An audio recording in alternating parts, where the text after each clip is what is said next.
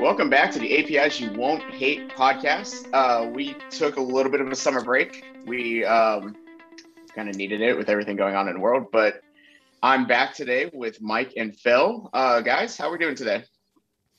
I'm laying on my back, sipping a cocktail, enjoying the summer sun. It's been one of those summers. I've just soaked it all in. Super non-stressful. I'm doing good. How are you? I mean, I got hit by a Nice. car, but I'm alive, so I can't complain. And How Phil, it looks how like did you're that on a go? What boat. happened? She in Nashville, street laws and like road laws are suggestions, not laws. Right. And she ripped through a stop sign, and I ended up on the hood of her car. And it is what it is. It was I rode. I've Strava has me at like 8,000 ish miles since I ever started Nice. tracking. So the fact it took me Yeah. 8,000 miles to get hit is kind of feels like a achievement. I Yeah, don't know. that's pretty impressive. I get like one for every 2,000 miles roughly. It's That yeah, is it's like not a every other deal I month. want. I do not want that deal. Yeah, well, I don't believe your story because you're suggesting that a car drove through a stop sign. That is only something that bicycles do. All cars abide the law, and all cyclists are anarchist, law-breaking scumbags. So your Really, story yeah. doesn't hold up to me. Yeah. Unfortunately, it was only me in the car, so you'll have to take my word for it. And I am an absolute anarchist. Phil, it looks like you're on a boat. How's that going? I am on a boat. 2 days here. I've been moving around all over the place. Summer's been wild, cycling around all over the place. Still voluntary homeless. Still working on tree stuff. And so I'm in Bath, which is kind of where I'm from. And yeah, 2 days on a boat. It was just an Airbnb that I got a little while ago. For 2 nights, and then I kind of became friends with the dude that owns it, and so now I try and like get on the boat when he's got gaps in Airbnb at a discounted rate. Um, and it's great because it's like semi off grid. It's got a solar panel. I'm floating around. There's got a paddle board that I've been considering getting on for a little while, but it's cold, and if I end up wet, this is like my only outfit that I own, and there's no washing machine, so I'll just be in like river clothes for the next 3 days. That sounds like it could be a good time nonetheless. So how long are Yeah, you I there might for? just I thought you were in the naked Netherlands paddleboard. still. I was in the Netherlands for a while. I just did a crazy bike ride. Me and a gang of bike messengers set off to Switzerland, and then they did some bike messenger championship race, and I shot off through the Alp foothills, through the south of France. Did a bit of Pyrenees action. Nearly had to walk out of the Pyrenees with the bike on my shoulder, but I managed to tie a knot in my bloody inner tube and get out of there. And then through the desert in North Spain to the ferry in Santander, and then got on a ferry home to the UK. So I did like a real fast, like 5 week half of Europe speed lap, wild camping, sleeping in the woods in my tent or in these little huts, showering in, like washing in the river, just being feral, just like catching No crawfish with my kidding. bare hands, like foraging for fruit and nuts. It was bonkers and really, really fun. But now I'm back in the UK to do tree stuff. So got some Yeah, got it. got some trees to plant. How long do you think you'll be there for this time around? I'm not allowed to leave the Netherlands for more than 3 months, so I have to go back in a couple of weeks, which is fine. Just stock up on brownies and come home again. Sure. Got to get your baked goods. They're pretty good at that up in Amsterdam there. Exactly, they're specialists. Something about them just makes them really Moorish. Yeah, perfect. Yeah, it's been, I don't know, 3 months, 2 months since you and I have talked, since any of the three of us have talked, as far as I know. So it feels like we've got quite a bit of catching up to do. I'm curious to hear about, I don't know, Matt, tell me about your summer. Like what have you been up to? What's life been like? How's work going?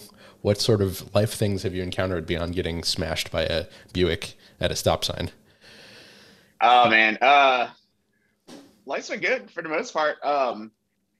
API wise, I am helping lead a roundtable about getting started with OpenAPI at the API specifications conference. Was involved a little bit with the API, the Open API marketing group. Kind of fell off a little bit just because work got little wild. And then outside of that, really kind of lean into photography. We have a local criterium racing for cycling here, and I have a lot of friends who go there, and I was just like, it sounds like a fun thing to do. So I took my camera and ended up building a photography website to Nice. kind of show off that kind of stuff. And then otherwise, it's just been work, work, work. Trying to keep up with everything Phil's got going on with Stoplight. I mean, every day it looks like he is tweeting out something new, something awesome from Stoplight in the open API world. And then constantly being like, we should do a podcast, and then something getting in the way of us doing a podcast, and then coming back and be like, we should do a podcast. So yeah, I feel like pretty 90% of our interactions have been like, hey, we should do a podcast soon. Yeah, nothing. Yeah. It's hard to get around to it, man. Summer has been wild, and obviously it's hard to do them from a tent, slightly better from a boat, but I've still got my iPhone hanging out the window to try and pick up some satellite beams. Yeah, it has been tricky, but I think it's probably good for all of us to get some adventure in and get some soaking up the sun and doing all those things before we get back to it. And yeah, there is a lot going on in API world. I think there's been some really interesting developments at Stoplight, right? I have gone now, I spent the last 9 months getting elements done, working with the team, kind of overseeing that as the product person, getting to build the best, like my idea of a perfect API documentation tool, that does like API reference docs and guides and everything else. Like I've used a bunch of them before. I've recommended, Redoc and these other tools that are pretty good, but being able to plan my perfect tool was so much fun because I've already had a lot of product oversight over Prism and Spectral, like all the open source tools. And I feel like now I've helped get the perfect tool to complete the 3 pillars.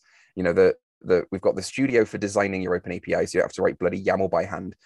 We've got Prism, so you can use that mock thing to get feedback. We got Spectral, so you can make even an API style guide, program a bunch of rules about conventions and stuff. And now we finally got the last piece of the puzzle, which is, and you get docs that you'd have to sign up for a website for.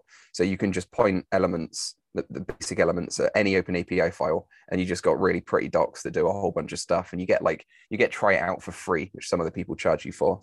So it's been really nice to get that out. It was meant to take 3 months and it took 9. There's a lot of scope creep. And there was a lot of follow-up work to be done afterwards, which the rest of the team have done. I basically got the main releases of Elements out, both Elements and the Dev Portal one, which is kind of a front end for a Stoplight project, but you host it somewhere. We got those out, and then I went, peace out, and went on my little bike ride for 5 weeks. I'm like, I got the next person ready to take over as product. He already had plenty of context on how it works now and does a great job. And just kind of went, you good? You tagged it? You tagged it. Bye. And now I get to work on DevRel, which is what I was doing before, but different. Because in the past, DevRel was just a dumping ground for every single task that other teams didn't want to do. It was technical documentation writing and open source issue triage and prioritization and product management of those open source things and maintaining extensions and integrations with other software and doing all the conference and all the everything else. It was just everything other. And I feel like everyone at the company expected me to do these 10 different things, but then someone else would expect a different 10 things and someone else would expect a different 10 things. And it just meant I was never really making anyone happy because they were not seeing me do all the things they thought, but there was just an impossible number of things. And now it's really cool. We've got a really quite focused, this is what developer advocates should be up to. It should be, 50% content production, 15% gathering insight, 25% doing outreach, and 5% helping with documentation, but not writing all of it, because other people can be doing that. And we're hiring a technical writer as well. I think we've already got one, maybe 2. So it's a really focused job of write interesting articles that you want to write about and help other people learn about it, gather information back from people, use that to feed back into product, and then help make sure docs are awesome, which is something I'm really happy to do. So good changes at Stoplight. Oh, that's fascinating. I'm curious who was writing your docs before you had a tech writer, if you were only expected to do 5% effort on that. Yeah, well, that's the new kind of rough breakdown. In the past, I've basically been involved with kind of open sourcing the 3 main open source tools that we have. And so I wrote most of the docs for that, and a few other people from like the growth team kind of helped out. But it was a bit hodgepodge, and whoever got the thing, when we're releasing something, we're like, here's a whole bunch of docs, and then engineers kind of try and keep it up to date, but also engineers aren't necessarily the best people for writing docs. And even if they are really good at it, and even if they are confident enough in their English and their writing skills, they're often very technical and have a lot of that kind of assumed knowledge, right? So they're not writing to the person who is trying to learn what this tool is from scratch. They're putting all sorts of technical stuff in. And so it has been a bit tricky, and it ends up being the docs get a bit out of date until someone goes, hey, this docs doesn't seem right. And then I run over and update it. And that's just all a bit of a mess. So now the product people are helping with docs. We like plan stuff up front a little bit more. So there's already a lot of words written about how stuff should work. And then they can help with docs a little bit. And yeah, having technical writers means that they will focus on that whole thing, like completely re-architect all of the docs and make it a bit less humbly jumbly of just like, here's a lot of really technical stuff, here's some kind of vague stuff, here's some unexplained code samples, like really kind of own it. Because if no one's owning the documentation, then no one is, and you have no idea if it's accurate, correct, useful, like which is bad for a company that builds documentation tools. Like we need to have someone who's focused on making documentation awesome at our company, right? Yeah. Are your official docs open source as well? Do you accept community contributions on them? Yeah, they live in the Git repo, and then they're obviously hosted on Stoplight, so it just kind of passes the markdown out of that. But I don't think when you look at the docs, there's any obvious links that says like click here to edit in GitHub or whatever. Sure. So I think that is something that needs to be added, because yeah, people reading the docs aren't going to know they can contribute unless they kind of open up GitHub and start messing around in there first. Right. Yeah. I wasn't trying to guilt trip you, but definitely might be an interesting feature to add along there. It's a nice thing to have your user base be able to hold you accountable for things like that when you're able to, certainly. Yeah, for sure. Yeah. Something we're trying to do in October is just get people contributing, right? Like Open Source October, Hacktoberfest. We've got a lot of stuff coming for that. Announce plans when they happen. But yeah, we want to get a lot more contributions to docs and to the code. I think I mentioned before, it's a bit of a funny feeling when a company, like a for-profit company, has open source tools. There's often the feeling that that company should do everything all the time, but they are legitimately open source tools. Like we use those tools for our paid stuff, and we, add features accordingly based on, prioritization of customer needs. But often there's a feature that somebody really wants that none of our customers has ever mentioned, and we have other stuff to be working on, and it's like, well, we could do this one by not doing this one. How do we pick what to do? One person on GitHub has asked for this thing, and 100 people have asked for this thing. We'll probably do the 100 people thing. So it's really hard to get people to contribute to that open source when there's a company behind it. But that's part of what I'm going to be working on, is kind of making it feel a lot more like a community project, because it really is. We can't possibly do every feature that everyone wants. It would be, bonkers trying. And the same with docs. If you have a question, or if you figured something out, then it would be amazing if you could put that in there so other people don't have to figure out the same thing that you spent an hour figuring out, Yeah, no doubt. The act of sort of moving a community from being passive to active and sort of owning some contribution and participation usually starts with a few people who are almost equivalent to like early beta tester users of a product, where they're the ones who are willing to be the noisiest and most opinionated and often most helpful in early stages, and kind of activating other people to contribute and be useful is an important speed bump to get over, and one that can be really, really challenging, but is a super valuable thing to get done. Yeah. We did a bit of a funny thing in the past when people kind of appear, like when those kind of champions appear and they're sending a bunch of pull requests and things like that. We figured it was best to show thanks and make it a bit more of a formal situation. So we ended up hiring a few as freelancers.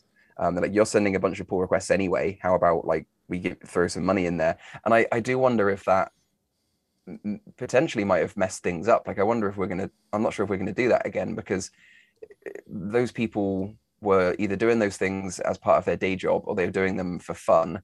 And then I think we turned it into a job and started like assigning them things that maybe they didn't think was quite as fun. And obviously the less fun bugs and issues and features need to be worked on. But then those people kind of trailed off. I don't know if that's just timing or coincidence or life or COVID or whatever. But there was a couple of people that were happily slinging pull requests, and then we started paying them, and a few months later they've gone. So that might have been a failed experiment. Yeah, definitely. Incentivizing people is a really tricky game. There's definitely a fair bit of value in just being the open source contributor and like doing things for the good of it. And I could see that turning on its head very quickly of like, oh man, well, now they expect me to be here, and it's a guilt trip waiting for you every time you turn on your IDE. Right. And I'm meant to be doing X number of hours a week or whatever, as opposed to like, I'm going to sling some stuff when I sling some stuff. So yeah, like if we did do it again, then maybe it would be on a just like a per issue basis, just like more like a bouncy system. Like, hey, every time you can get a PR done, you know, based on its priority, we'll give you X amount or whatever.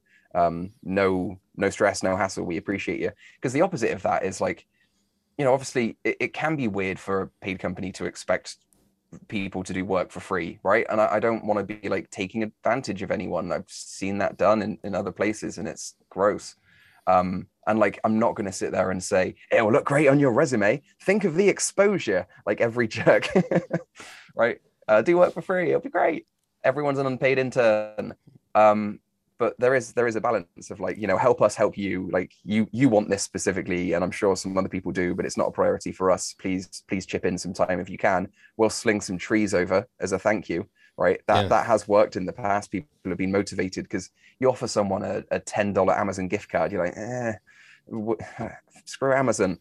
But if you say like, oh, I'll put 100 trees, I'll plant 100 trees in the Stoplight Forest, or your forest if you have an ecology account, people are like, yeah, that sounds good. That's, you know, that's helpful. And it's the same amount of money, but just less spammy and weird sometimes.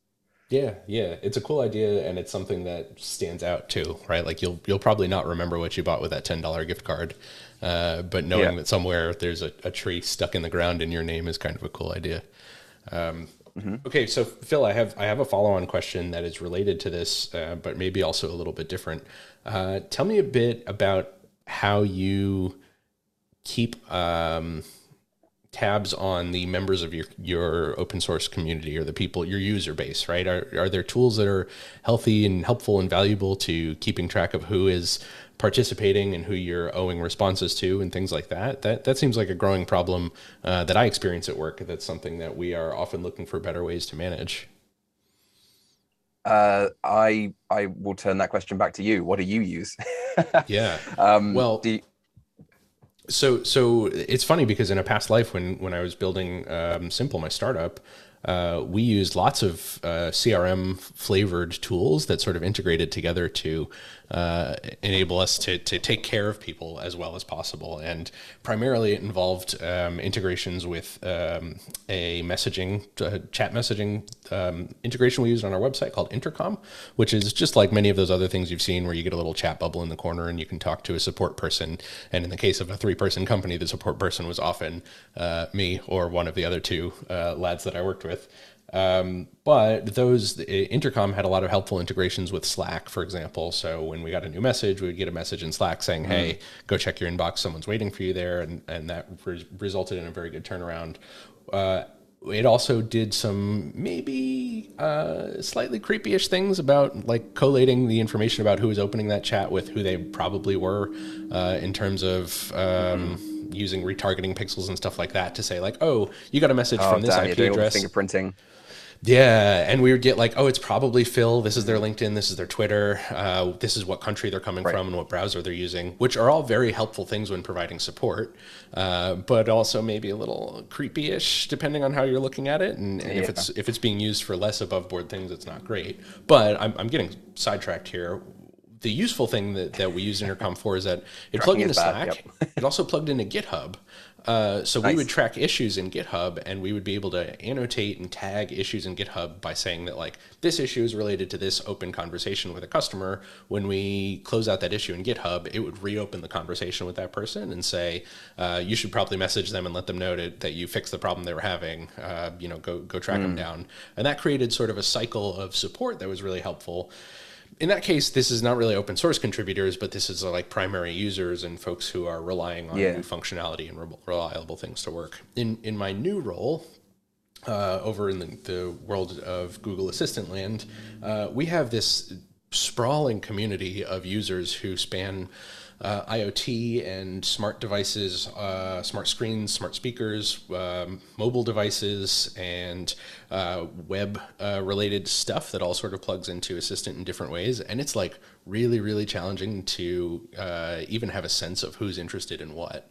And so we've been working through figuring that out and trying to come up with ways to also track the places where conversations are happening so that we're not missing them.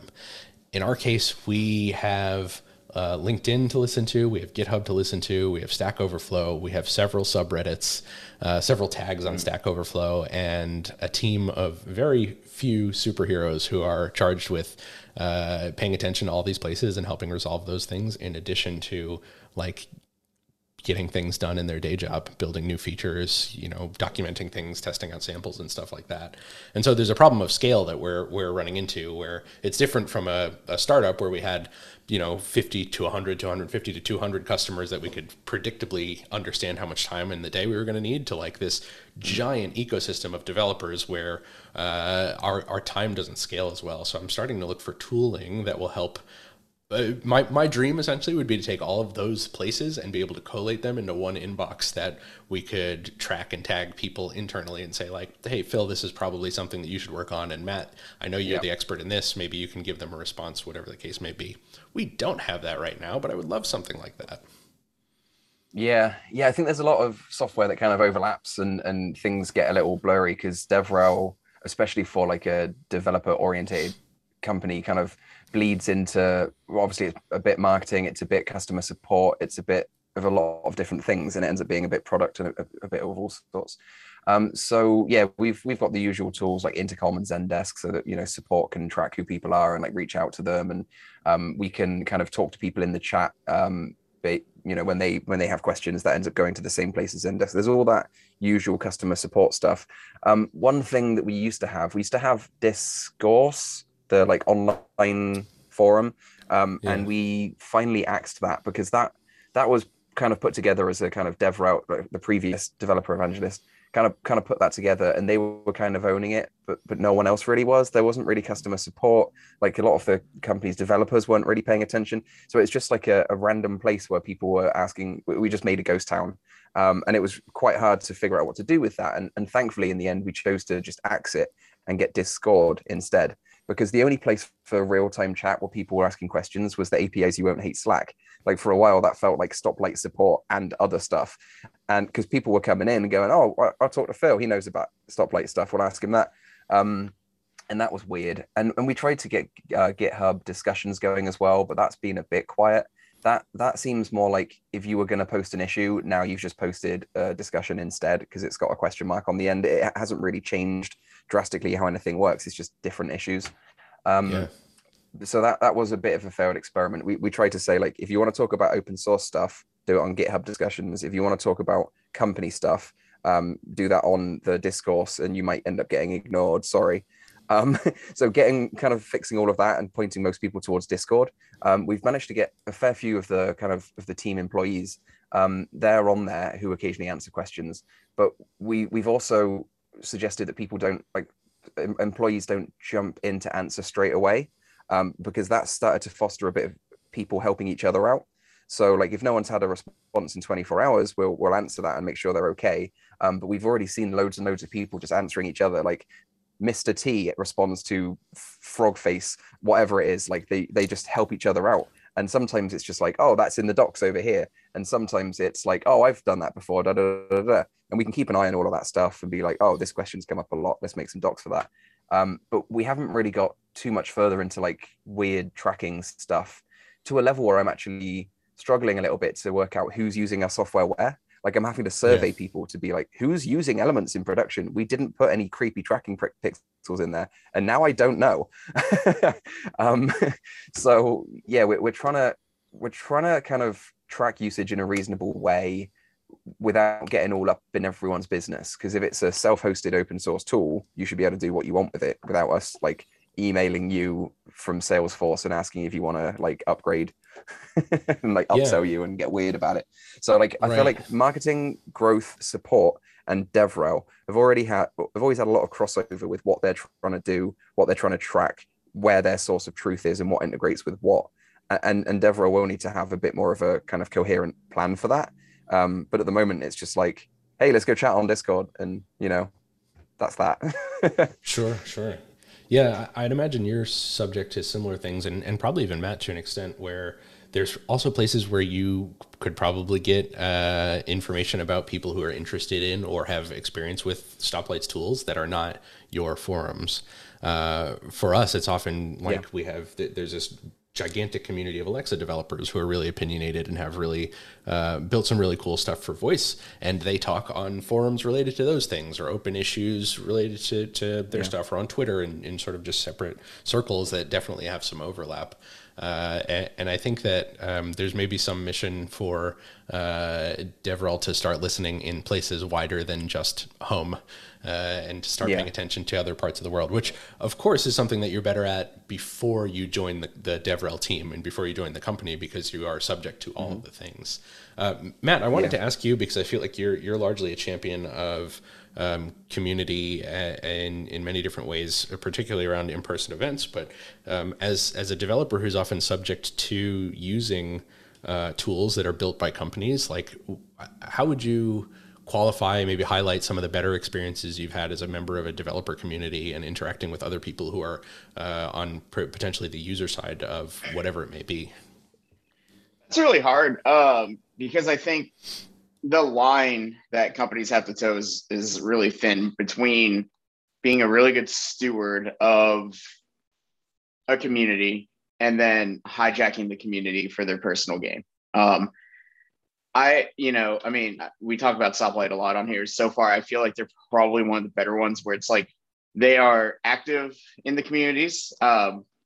People like Phil and Mark and other people, you see them at events, you see them on Twitter, you see them in Slack channels, Discord channels. They're out there actively helping without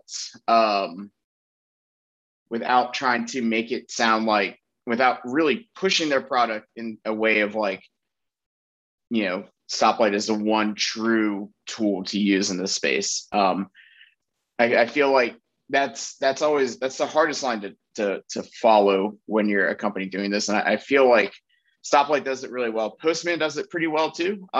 They are definitely doing a lot of different things than Stoplight, but they are definitely kind of positioning themselves to be that same kind of, in terms of testing and developer sharing experience, is kind of where they really fit in well.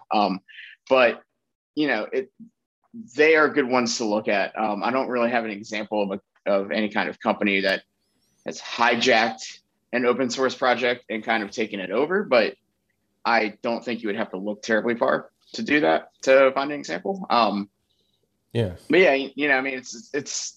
it's tricky. So if you're a company looking to do that, you don't really have to look all that far to get good examples, because you just have, in our community, we have Stoplight, we have Postman, and they're both doing excellent things. Yeah. So one thing that we don't often really get to talk about directly, but I feel like we're all subject to, is there's also this notion of like, in any developer community, you're subject to kind of the influencers in that world who may or may not even be tied to the product that you're using. And I feel like I've seen life cycles of those folks where they start out by being someone who is like very outwardly helpful and giving back to the community by just offering up their knowledge. And here's what I know, here's what you can do, here's how you solve that problem, et cetera, et cetera. Eventually they build a following, and sometimes it takes like kind of a dirty story arc of like, let me produce a bunch of readiness content and learning content around Laravel, Stoplight, React, whatever it is. And then as they start to get more and more attention, the tweets get less and less useful, and it becomes like, here's 10 things every React developer needs to know. And then eventually it just becomes platitudes about being positive and, things that are just sort of clickbait. Buy my book, buy my course, like, yeah. God, I'll dog on the Laravel community for a second, because they just had their LaraCon conference and lots of good talks, lots of good conference, but like every start of a lot of people's talks and end of everyone's talks was, I have a book about this topic, or I have a course about this topic. And I am not one to hate on people doing side projects, side hustles. I mean, that is how the community gets better, is by pushing content. But it was just like so in your face, so just it almost felt like a cash grab in a way. Yeah. Which kind of sullied the conference a little bit, because I was just like, all right, like you're gonna get up, you're gonna talk about security, which is a great topic, and we need to be talking about security. And I know you have a book because I follow you on Twitter. I don't need to be reminded of it 5 times in your talk. Like at the beginning, rough. The 20% mark, the 4%, the 40% mark, and I was just like, all right, let's turn it down a little bit. But yeah, there's a fine line between marketing content and like, I'm going to talk about a bunch of stuff that's interesting and useful in isolation. Like this is a standalone talk that has content. And then if you would like more on this topic, I have done a book. Here's a discount code. Like I used to put that at the end of my thing. But it wouldn't, I'm not just sitting there trying to sell you the book for 40 minutes.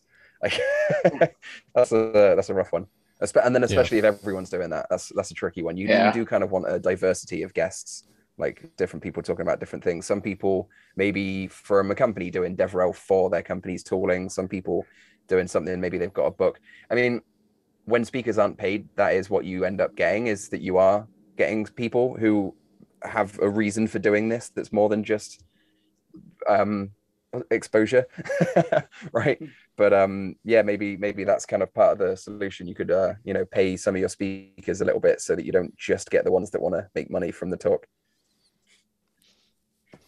There's an inverted priority sort of there. Once you start being a helpful person in the community, you go from being like, I needed to know this stuff to learn, to being like, oh, now I'm giving away all of my time for free and there's no incentive to continue to do that. And I hope that some tools that are becoming available, like GitHub sponsors and those things, are starting to help bend that. But I also feel like there's a influencer effect there too, where it's really just the folks who've made a giant following for themselves, who may or may not be continually providing direct value, that kind of get the help there. With that being said, there's a number of people that I sponsor on GitHub that I think continue to be shining stars in the community, and I hope are able to stay that way.